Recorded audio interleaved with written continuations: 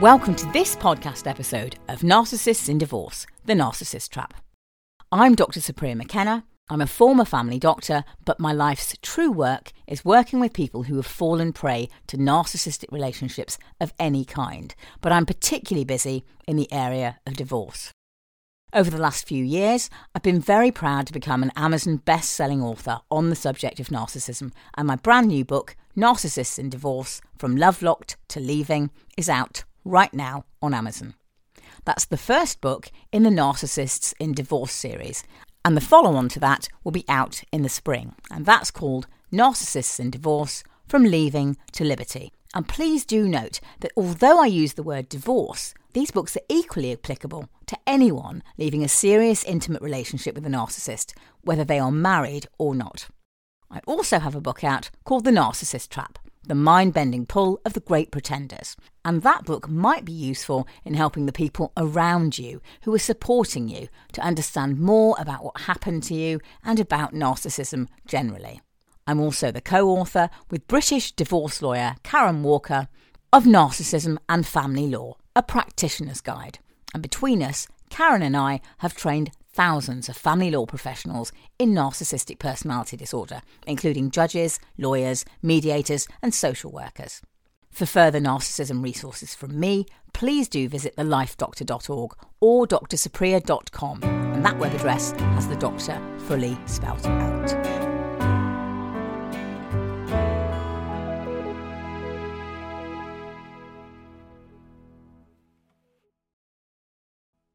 So what sort of things, sort of from the legal perspective, are typical to narcissistic divorces?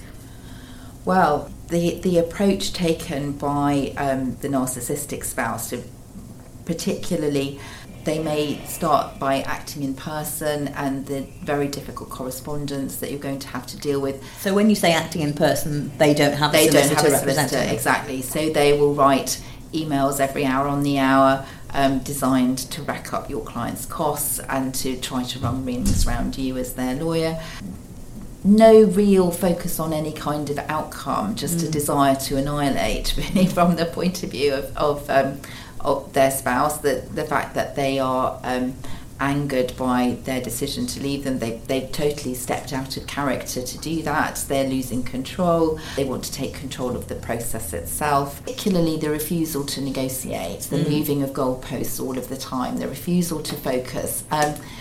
Right at the start, refusal to provide any disclosure, refusing to explain, what's my income, especially if you've got the self-employed narcissist who wants to dodge around their income position. Won't produce accounts, won't produce bank accounts, won't produce pension details.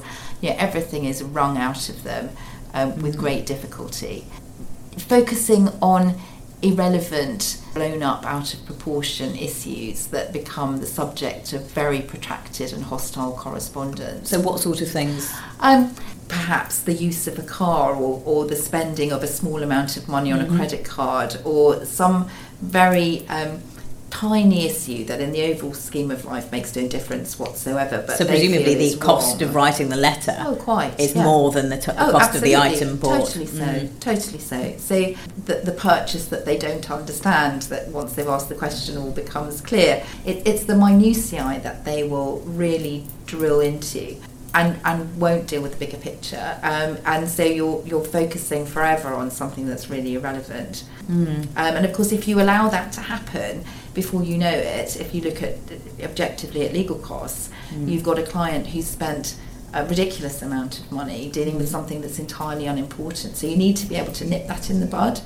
So the lawyer needs to be able to say, this is minutiae and we're not responding because it's a waste of money for you, my client, as the spouse of the narcissist. Absolutely, and particularly if the narcissist is unrepresented, because you're allowing yourself to be sucked into their way of dealing with, they're not the professional. And really they ought to get their own advice. If they're not going to, then you've got to control the frame that the process is taking, because if you don't, the narcissist is going to run rings around you as well as your client. I mean, I've heard of cases where that's happened anyway, when the narcissist, in fact, it's very common that even when the narcissist is represented, they've got their own solicitor, they're still managing to sort of bring up this minutiae, send letters to the other side and rack up the other side's legal bills. I think it's important to bear in mind that as a lawyer, you don't have to respond to everything that comes across your desk. And so if you feel that you're being deluged with correspondence that it really isn't helping the case at all, I would just pick the phone up to the other side if it's a solicitor to say, where are we going with this? Because it's not cost proportionate. Let's look at resolving the whole issues. If your client wants to worry about something that's irrelevant, then there are routes that they can take, but we're not going to correspond about it.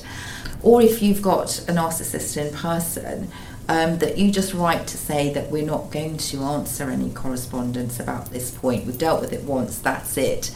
And any subsequent letters will be ignored. And that's so important, because quite often, especially if the narcissist is the high-earning individual, they're quite happy to sort of try to control the amount of money that's left in the marital pot by essentially making the spouse spend their side of it, their available funds.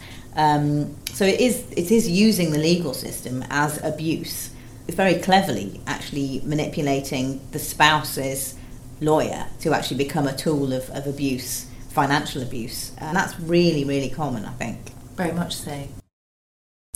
We discuss in the books in detail the sort of abuse behaviours that the narcissistic individual is going to carry out through the divorce process. And obviously there are many of them: legal abuse, financial abuse, emotional abuse, to mention a few.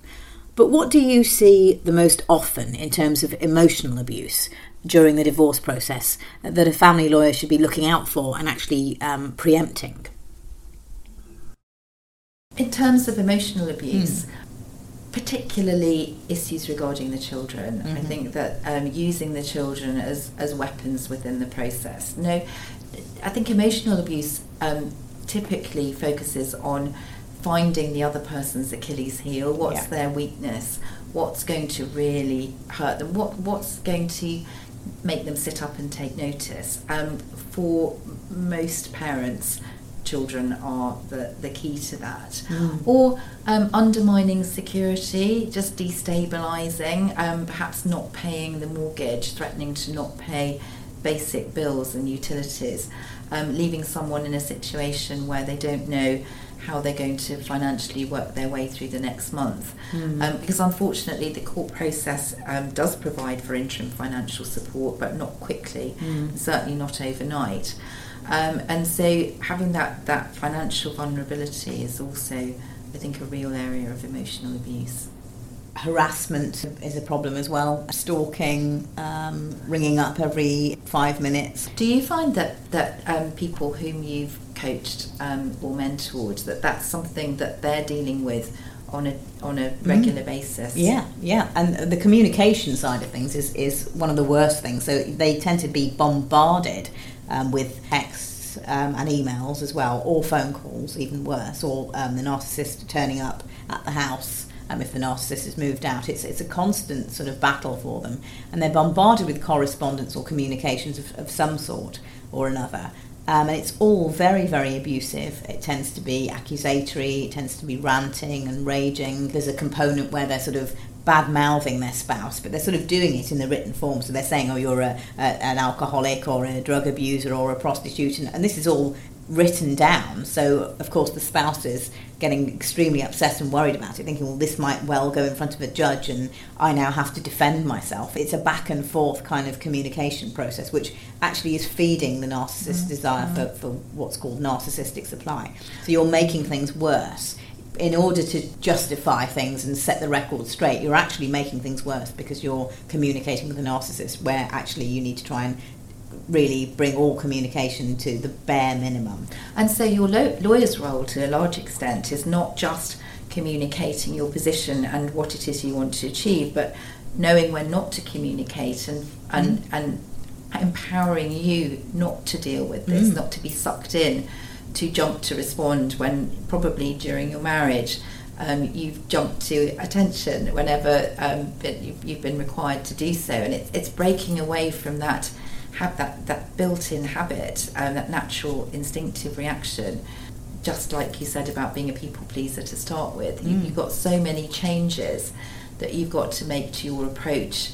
that you need to be in control, to try to take away the control from your narcissistic spouse, that you don't behave in the way that you always have, that you don't jump to their requirements, that you don't allow them to take control of the process.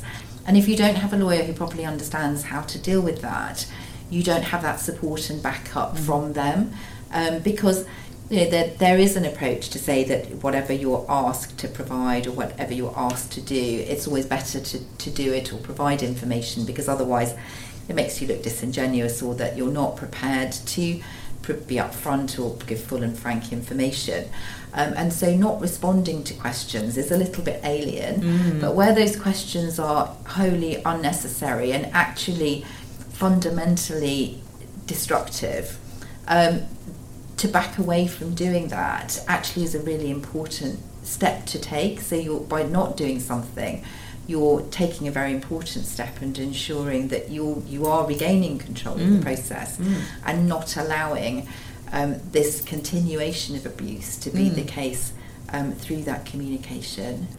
We've already discussed how important it is in a previous podcast that the lawyer who's representing the spouse of the narcissist actually understands the ins and outs of narcissistic personality disorder. And that's essential, of course. But I would say that they also need to be quite strong to do the job effectively as well. What are your thoughts on that? They've got to be strong enough to resist what comes in their direction from the other side. They've got to be strong enough to support you as the client, because you're not in a very strong place, but they've also got to be sufficiently empathetic to provide a different type of support. So it's not just writing letters that are forceful or dealing with the situation in that way, because actually that may be the wrong way to deal with it in certain circumstances. My brand new book, Narcissists in Divorce, From Love Locked to Leaving, is out now. For more information and online courses about narcissism, please do check out my websites, thelifedoctor.org or drsupriya.com.